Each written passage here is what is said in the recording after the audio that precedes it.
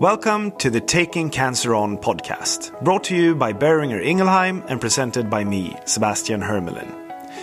In this series, we seek to demystify the role of Big Pharma in developing cancer treatments, and in doing so, I want to take you on a deep dive into the lives of our very special guests. What are their North Stars? Why are they so committed to what they do? And what are their hopes for the future?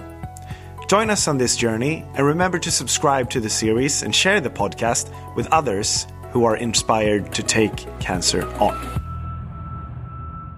Following on from our first episode, which focused on very early drug discovery, today we will talk about when potential treatments reach the clinic and are ready to be tested in humans. We're fortunate to be joined by two guests for this episode, so allow me to introduce Ivy Elkins, co-founder of the EGFR Resistors patient group, who is herself a lung cancer survivor, and the corporate vice president and global head of oncology medicine at Boehringer Ingelheim, Victoria Sasolina. It's wonderful to meet both of you, and welcome to the podcast. Victoria, please tell us a little bit more about yourself, where you're from, and the journey into your clinical research career. Thank you so much for this opportunity, Sebastian, and nice to meet you, Ivy, again. I think we've seen each other on several occasions through our work. So geographically, I'm coming from Russia, but I'm also coming from the family of medical doctors, medical professionals that heavily impacted the choice and influenced the choice of my career. So I have become a medical doctor. I've been working in a normal hospital environment and fairly quickly realized that apart from the medicines that we can use in the daily practice, some of them coming from 20, 30 years ago, there is a big world of new research and new drug development that holds such a big promise for patients with different diseases. And this is how I actually stepped from the direct medical career into the medical career within the pharmaceutical industry to become one of those clinical developers, as we call this role, and play my role in bringing the new drugs to patients. That is fantastic. And I think we should introduce Ivy now as well. Welcome, Ivy, to the podcast. I'm super excited about having a patient representative here, but you're so much more than a patient representative, right? You're a lung cancer survivor, and you're also the founder of a lung cancer patient group, the EGFR Resistors. So tell us a little bit more about who you are. Yeah, sure. Thanks, Sebastian. I was diagnosed back in 2013 with stage 4 non-small cell lung cancer. I live in the Chicago area with my family, which is my husband of almost 25 years and 2 boys, one of which is 20 years old and the other one will be 18 in about a month. But back in 2013, when I was diagnosed, they were quite young. They were 10 and 13 years old. And my diagnosis was a big shock to me because I just had some pain and difficulty with straightening my elbow, and my neck hurt a little bit. And I went on a 6-month journey, basically, to figure out what was causing this. Initially, no one was concerned at all. I went to physical therapy and orthopedists and had cortisone shots in my elbow. But eventually it became obvious that there was something that wasn't easily fixable. And I had an MRI of my elbow and found out that there was a mass that had eaten away part of the bone. That led to a biopsy and a full workup. And before I knew it, I was diagnosed with cancer that had started in my lungs and moved to my bones. That's why I had the pain in my elbow and my neck. But I also had 8 small brain lesions that I had no idea about. So a pretty, large amount of cancer for someone who didn't have any of the symptoms that you would normally associate with lung cancer, like coughing, wheezing, shortness of breath, nothing like that. And I was shocked to find out that, I had lung cancer. I was healthy, active, 47 years old at the time. I was very fortunate, however, because I was diagnosed as I was tested and found out that I had an EGFR mutation. And I had a fantastic response to targeted therapy. All my brain mets disappeared. My bone healed over, my lung tumor shrunk. And early this year, I actually became eligible for surgery to remove my upper right lobe of my lung because it was the only area remaining in my body that still had active disease. I'm considered NED today, having no evidence of disease, which is incredible. And certainly not what I expected when I was first diagnosed back in 2013. Along the way, because, as I mentioned before, I really benefited from these targeted therapy treatments. I have felt really well and, have had a fantastic quality of life. So I decided that I wanted to get involved in advocacy efforts to help other patients and help accelerate research, in particular in the subset of lung cancer that I have. So I founded a group along with a few others called the EGFR Resistors. And this is a group based mostly online. We, started in mid-2017. We have close to 2,500 members now that span over 70 different countries. And we do a lot of things in order to accelerate research, including funding grants, which we are working on right now to actually figure out patient-driven research based on the needs we've identified from our own community. That is fantastic. I think it's always wonderful to hear about patients that go through this ordeal and make something beautiful out of it. And before we really deep dive into clinical trials, perhaps you, Victoria, want to to get us started, explain a little bit more about what a clinical trial actually is and why they're so necessary. So clinical trial is probably the last and the most important step in preparing the drug to reach the patients. And this is when you have to answer a lot of questions that would pertain to humans and how this drug behaves in humans, what kind of benefit it brings, and what kind of risks could be associated with the drug. The only way to show the relevance to humans is to go into human clinical trials. And this is why it's so important to have them well set up and prepared to answer these questions. Victoria, I know that you've been working when it comes to clinical trials and clinical trial management for quite some time. But what has kept you in this line of profession for so long? And why are you still excited about what you do? I think this is curiosity. This is a scientific curiosity. It's never boring. You encounter different diseases, different types of patients, different drugs, different concepts, different ways of administration, even different competitors. That makes it each time you go with every drug, with every project. Thanks, Victoria. It's easy to understand why people stay in research when there's always something new to be curious and excited about. So, Ivy, let's come back over to you and your role as a patient advocate. Could you tell us what the benefits are for patients participating in clinical trials? I'm sure you've spoken to a lot of patients about this. There are a number of benefits for patients to participate in clinical trials. First of all, for a lot of patients, that's the way to access life-saving medications that might not, be available any other way.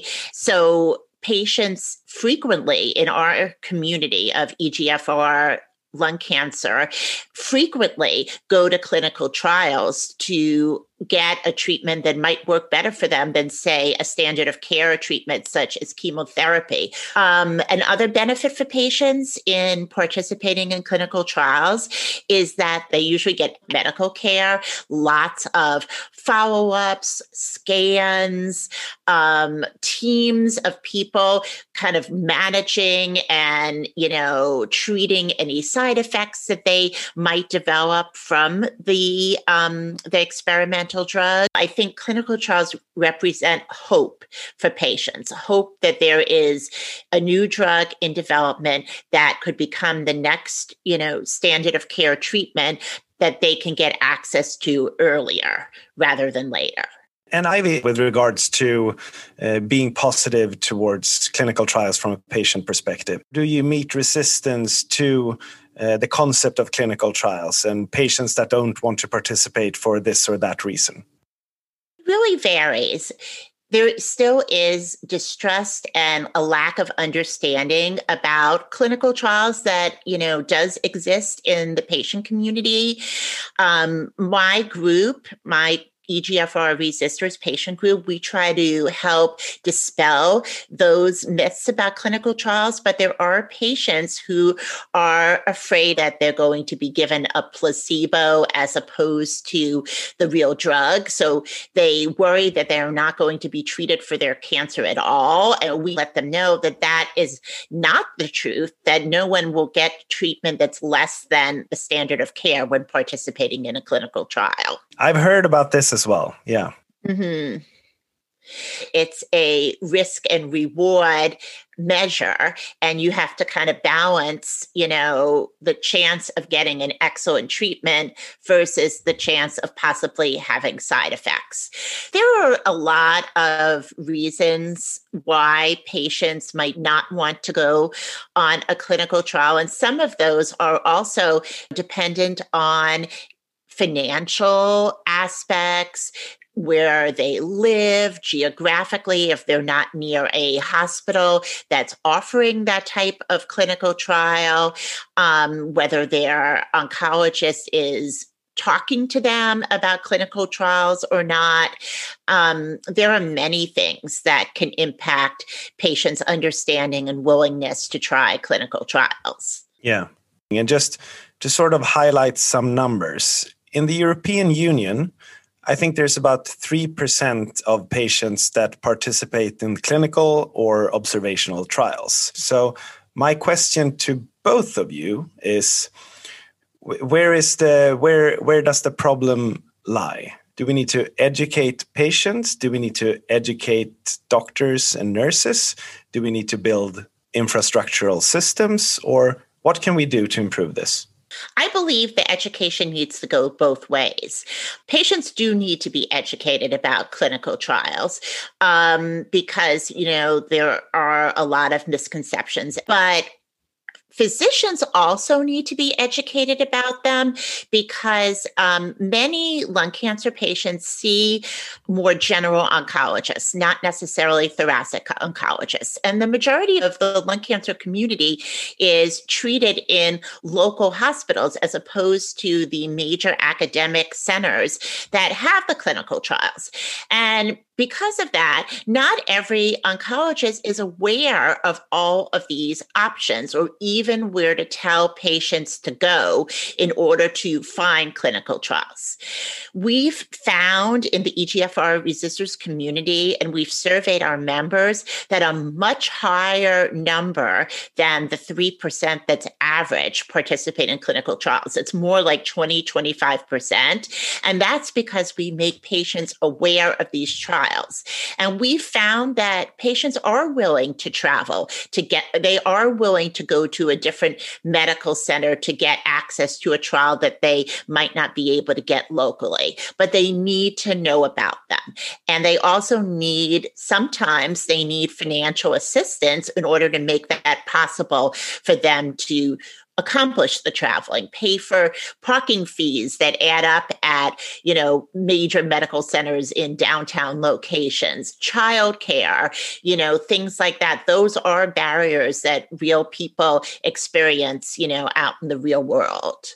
Yeah. And Victoria, I want to invite you to this conversation as well here, because I know that researchers at pharmaceutical companies doesn't necessarily have direct one-to-one contact with the patients participating in clinical trials. So can you explain sort of some of the barriers that you see from your perspective as well? Thank you, Sebastian. And I think the interesting statistics you have used in 3% number, right? That this is how many people in Europe are participating in clinical trials. I have come across statistics for the US where it varied between 5 to 10%, depending on, bigger cities, smaller cities, etc. Depends on where you go to ask the question. On the other hand, it's up to 70% of patients, when asked, would say, yes, I would consider participating in clinical trial. And to me, exactly the same dilemma is 5% are there, but 70% are willing. So where is the disconnect? And I think if you look at the barriers, there could be several. Structural barrier, and Ivy spoke about that. There could be some clinical barriers, and this is where us as a pharmaceutical industry need to get better. And we're working together with FDA, and actually FDA are issuing new guidelines on that aspect, that the criteria that we are using to allow the patients to get into the trial sometimes can be very strict.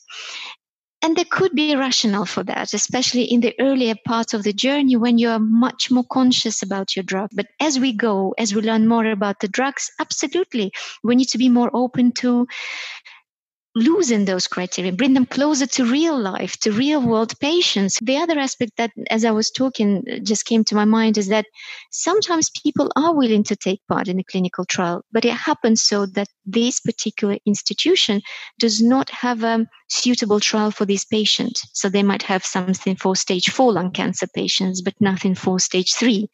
So this is where I guess the institutions themselves need to maybe step up and think about, if you will, portfolio of clinical trials that they want to run simultaneously by tailoring to the type of patients, the community that they serve. And that's where we could work together as well. So, while it's important to understand the current issues for clinical trials, I, as well as I think most of our listeners, want to know, where are we going? Because we know today that patients want to participate, and we know that researchers want to come up with new cures for cancers to improve survival rates and also the overall quality of life for everyone affected. But what can we do together? Can we bridge the gap between the research community and the patient community? Absolutely. I think there's many ways to bring these worlds together, and they should come together, because I think it almost goes without saying that the faster you are in your clinical trials, the sooner you bring your new advancements to real patients in real life, right? Announcing your effort, I think it's very important for us, being transparent on what we are doing. And to that extent, obviously, there are some search engines.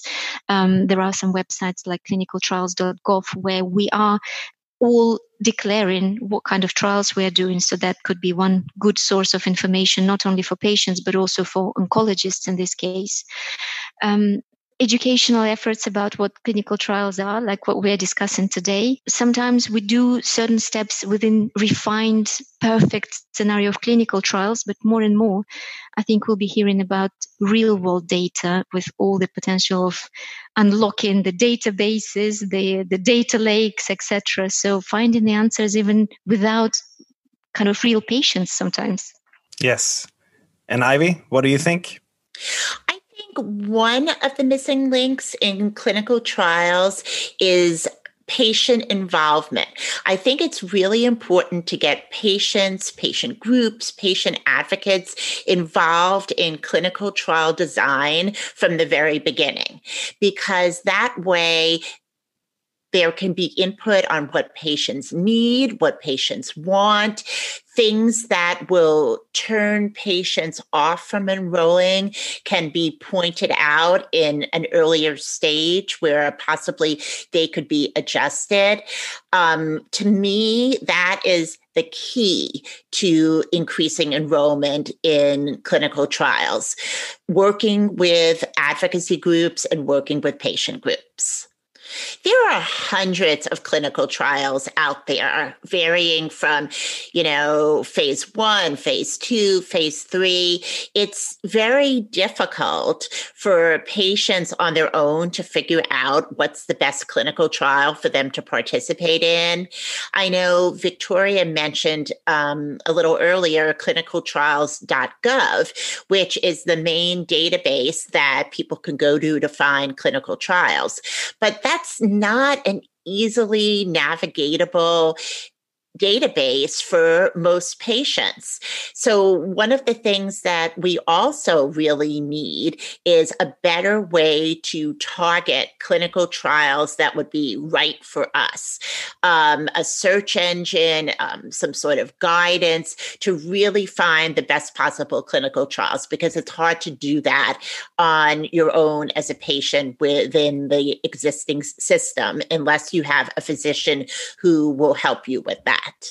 I just wanted to say, I would argue that this connection between the patient and the physician to help choose the right trial is extremely important. There could be hundreds of trials targeting what seems to be this patient's type of cancer, but the devil is in the detail. You need to read about the molecule, where you might have a higher chance to benefit. It is still an experiment, clearly risks, benefits, but to increase the benefits, I think it's extremely important that the professional advice is sought to say, which one makes sense for me, doctor? So I would see a lot of partnership there. Yeah. And I mean, when it comes to recruitment to clinical trials, if I was a patient and I go to my doctor, I would sort of rely on my specific doctor to tell me all the options that I have. Do you think that's feasible today to get all the options as a patient, or is something missed out on? I think it really depends on who your doctor is, whether you're going to get all the clinical trial options mentioned to you, and how aware and thoroughly your doctor understands the lung cancer community and the different options. One of the things that groups like mine, like the EGFR resistors do, is we have patients, real life patients in the group who are currently on existing trials. And they often self-identify and say, this is the trial I'm on. These are the side effects I'm experiencing. I've had a certain number of scans. It's working. It's not working. And those real life experiences that can be shared within a subgroup like our group brings a lot of interest in a particular trial. And what often happens is people who are part of the group might bring knowledge of that trial that, they've heard of from another patient to their oncologist and ask their oncologist about that specific trial. Often that's a very good way of, learning about something that your doctor might not know about. It's, a really effective way to spread the word. We have connected with a number of pharmaceutical companies and have a monthly newsletter, our group, where we highlight new research and we highlight clinical trials that might be of interest to our specific subset of the lung cancer community. And there's other groups like ours focusing on different mutations or different types of lung cancer that do similar things. So that's a great way to get trial information directly to patients where, typically there isn't any direct contact between pharmaceutical companies and patients. If, the patient group can get that information out to them. I want to touch upon another subject, which is the length of clinical trials. So I have some numbers, and Victoria, please correct me if I'm wrong. Sort of a blockbuster drug within oncology takes about 10 years, 5 to 10 years to develop-ish. It costs a lot of money, but we're also recording this during sort of the height of the corona pandemic, wave 2. And within 1 year, we have, I think, 1 or 2 approved vaccines already. So when you're comparing sort of the clinical trials when it comes to new treatments for cancer and vaccines for a new pandemic, can you tell us about the differences? And if you see a possibility where we could move forward faster when it comes to cancer research? Talking about the statistic, something around 8 to 10 years. That was a standard clinical drug development timeline, and we are still on this timeline for some drugs. However, most recently, in the last probably 5-6 years, we have seen tremendous speed of development of some molecules. Coming back to the question about COVID, I'm really happy that we can be so fast in the sphere of virology and vaccine development. Unfortunately, I don't think the same timelines could be applicable to investigating cancer treatments, simply because we are looking at the different endpoints, clinical endpoints. And what I mean, the results. How do you judge that this drug is effective or not? In case of vaccines, I'm not sure how much the audience are familiar with the endpoints that they measure. They need to introduce the vaccine, a couple of injections, and for example, 14 days later or 21 days after the last injection, they check who has got COVID and who has not, or who develops whatever symptoms. So this is the endpoint. You don't have to wait too long. It's about a month, 2 months after you introduce this participant to the trial.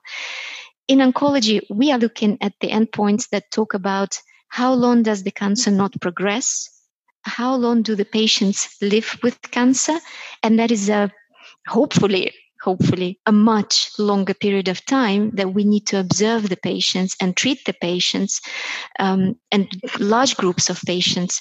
And this is where the duration comes from. So the longer the trial, in a way, it potentially could be even more positive because you are extending that endpoint that you're measuring. But you're right, we all need to share this sense of urgency, because behind every trial and the end of each trial, there are patients and groups of patients who need it urgently.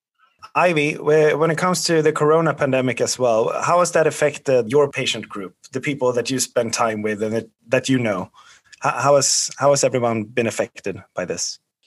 There have been some pluses and minuses of lung cancer treatment during the pandemic.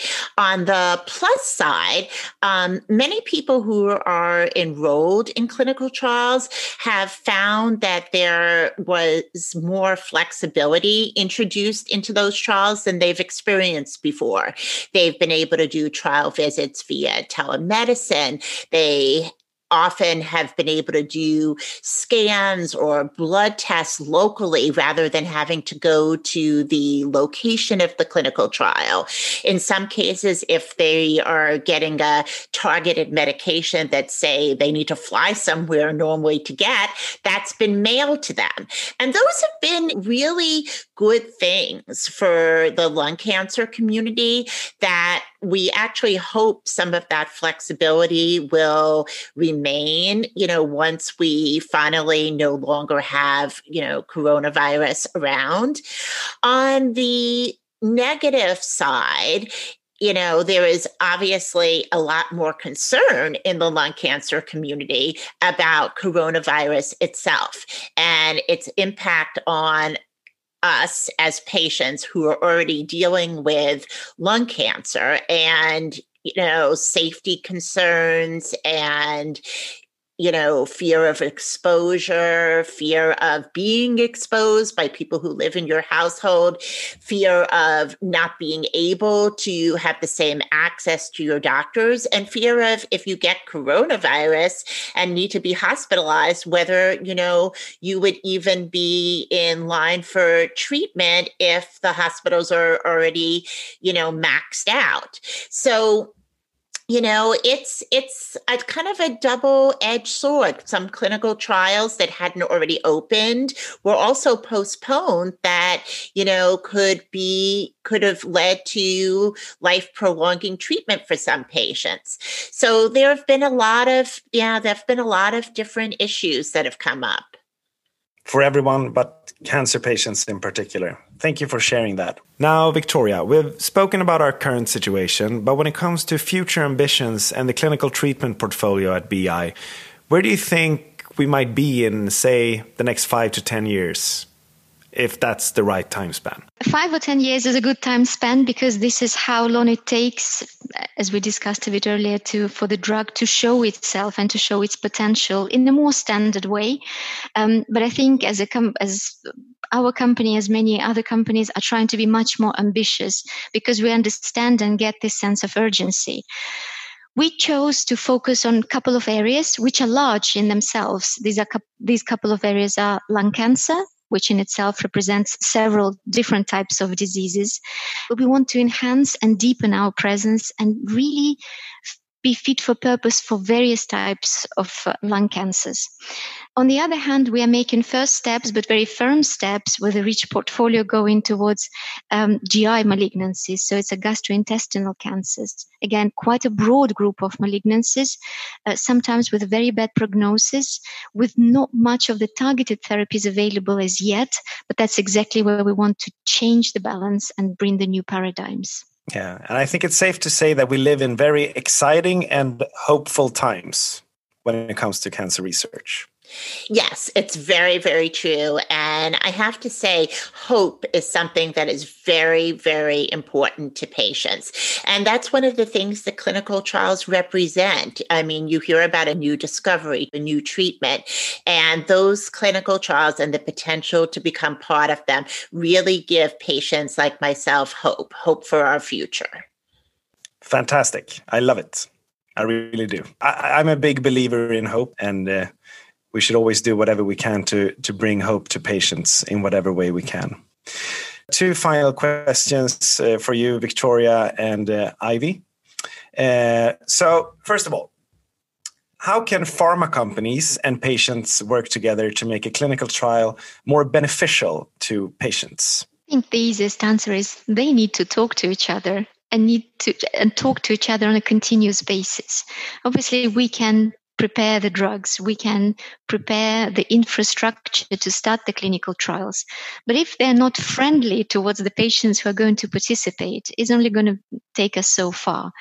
That is why involving patients in designing those trials, in how you even prepare the information to share, to spread the word about this trial, is extremely important. So we fully recognize those shortcomings, and I'm very much willing to collaborate on this journey together with the patients, because they are the main purpose we do it. So why would we exclude them from the very early stages of what we are delivering? Yes. And Ivy, what do you think? I agree with Victoria. The most important thing is to involve patients early on in the development of a new clinical trial. Ask patients what they need, what they want. Tell patients the eligibility requirements so that, we can indicate if we think that there will be any issues with enrollment based on our experiences. That is really critical. Let us review the informed consent, see if the language it's written in is understandable to patients, because a lot of times they are very long and a lot of times they aren't that understandable.